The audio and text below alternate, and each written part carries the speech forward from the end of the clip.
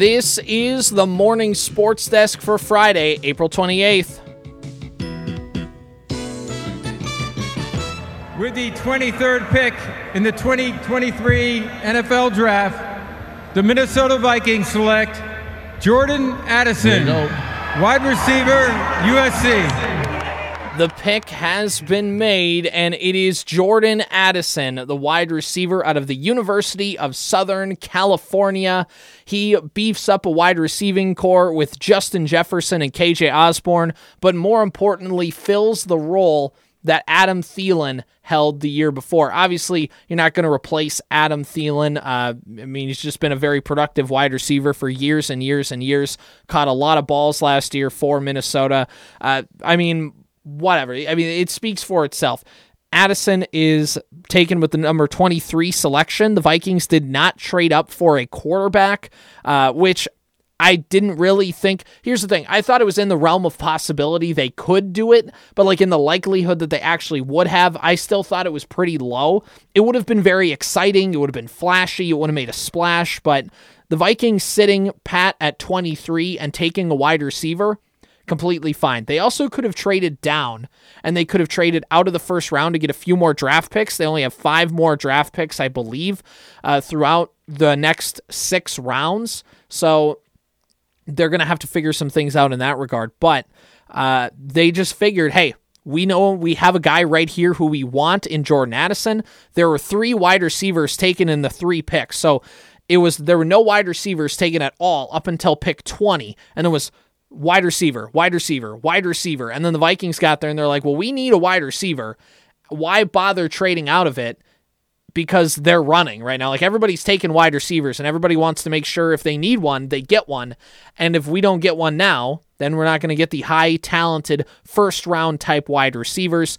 Jordan Addison comes in and again helps replace Adam Thielen. I like the pick. I really do. Jordan Addison, he's not a blazer. He's not a burner. He's not going to run straight down the field, put his arm up Randy Moss style and catch passes. But what he is good at, think of a Stephon Diggs maybe is the right archetype. He's not a tall, not a bulky wide receiver, but he's really shifty. He's really good technically. And I think in terms of wide receivers, don't let how big they are or how fast they run fool you. The really good wide receivers in the NFL are the ones that have really good technique, and Jordan Addison has really good technique. He can run really great routes. In college football, the rankings that they use says he's one of the best receivers in football last year at creating separation from opposing cornerbacks. So a big get for the Vikings team that outside of Justin Jefferson did not do a great job in creating separation last year. And I'm even including Thielen in that. So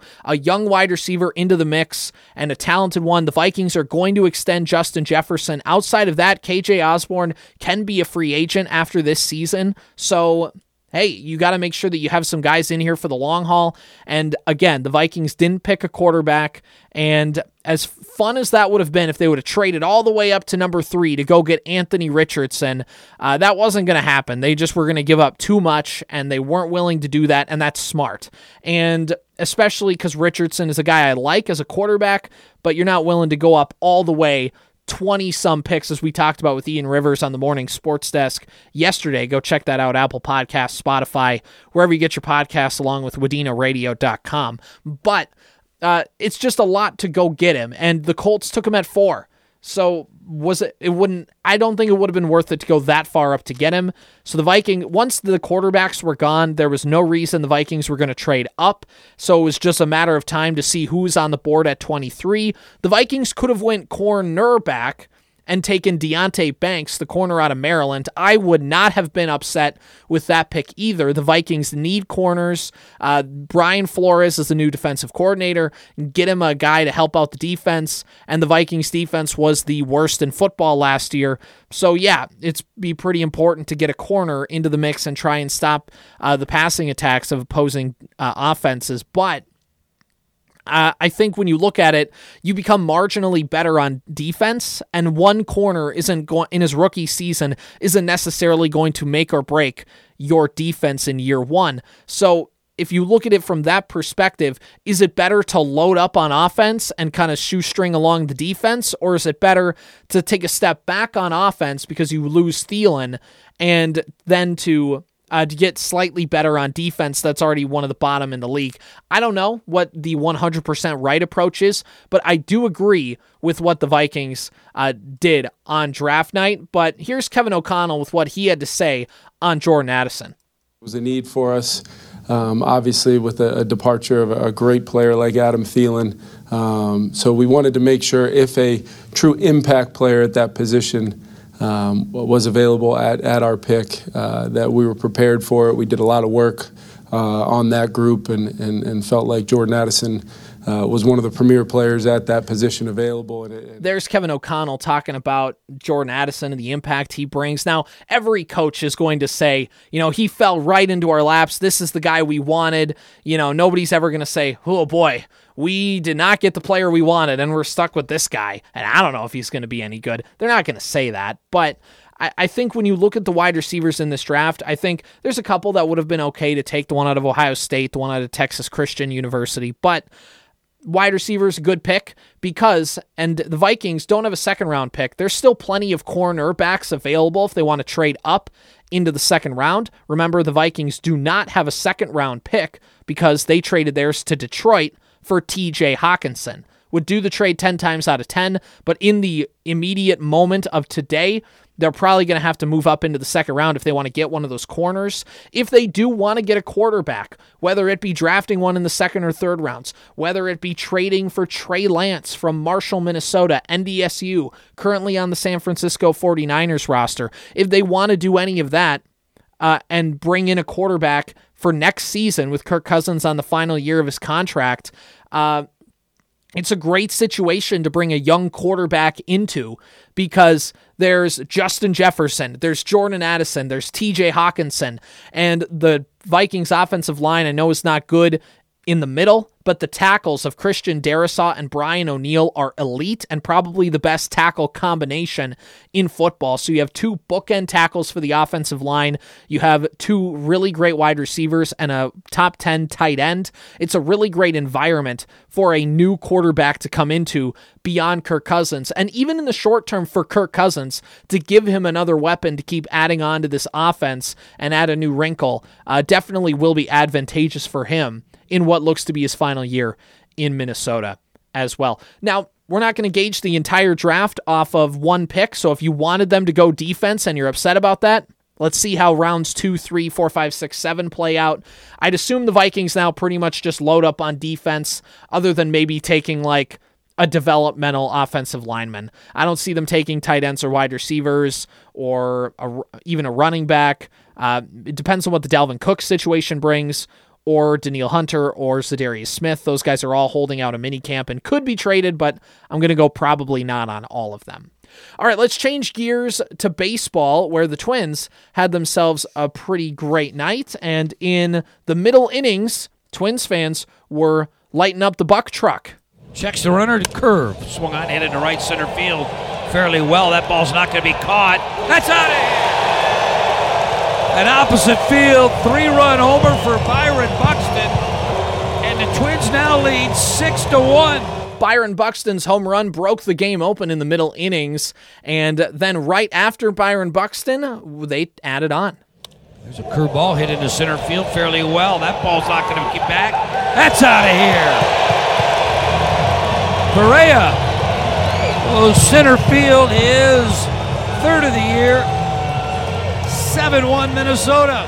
Yeah, the Twins beat the Royals by a score of 7-1. They jumped on Greinke, and they got the win. And Twins, they're beating up on the Royals. The Kansas City Royals have one of the worst teams in baseball this year. They are not going to be good. Their run differential, meaning the runs that they've given up versus the runs that they've scored throughout the season, is -39. It is the second worst in baseball. I gotta laugh, though. Oakland's is -114. It's bad. There's nothing good to say about Oakland right now. But Kansas City's not quite as bad, but still terrible. And the Twins should win 3 out of 4 this weekend. At the very least, they should not split with Kansas City, especially when you consider the pitchers that they have coming up, with Pablo Lopez pitching today, and then Sonny Gray on Saturday, and Joe Ryan on Sunday to round out the series. That's the Twins' top 3 starters in this series. They should win. And Kansas City, they're just not good. Their lineup's not great. Their pitching staff's not great. They can't play defense. But other than that, maybe they got a shot. I say that, and I'll probably jinx the Twins. So I guess if they lose the next 3 games, you can come throw me off out of the radio station. But either way, the Twins have built some momentum here, and they have a nice little stretch in their schedule. So they're playing the Kansas City Royals, and then they go on a road trip, staying with the AL Central. They go to the White Sox for 3 games, and then they go to the Guardians for 3 games. Now, every team in the American League Central outside of the Minnesota Twins has a losing record. So the Twins have a real opportunity here against some divisional opponents, but also some not so great opponents, or opponents who aren't playing as well right now, to take advantage and really beef up their win total a little bit here. Even when they come back home in the second week of May, they're taking on the San Diego Padres, who are scuffling a little bit to start the season. And then you have the Chicago Cubs, who are actually playing pretty good baseball. But throughout this last weekend of April and the first couple weeks of May, the Twins have a really great opportunity to establish themselves. Now, they've already shown in a couple series against the Yankees, both times against the Astros, that, hey, they can compete with some of the higher-end teams in the American League. So that's a positive sign.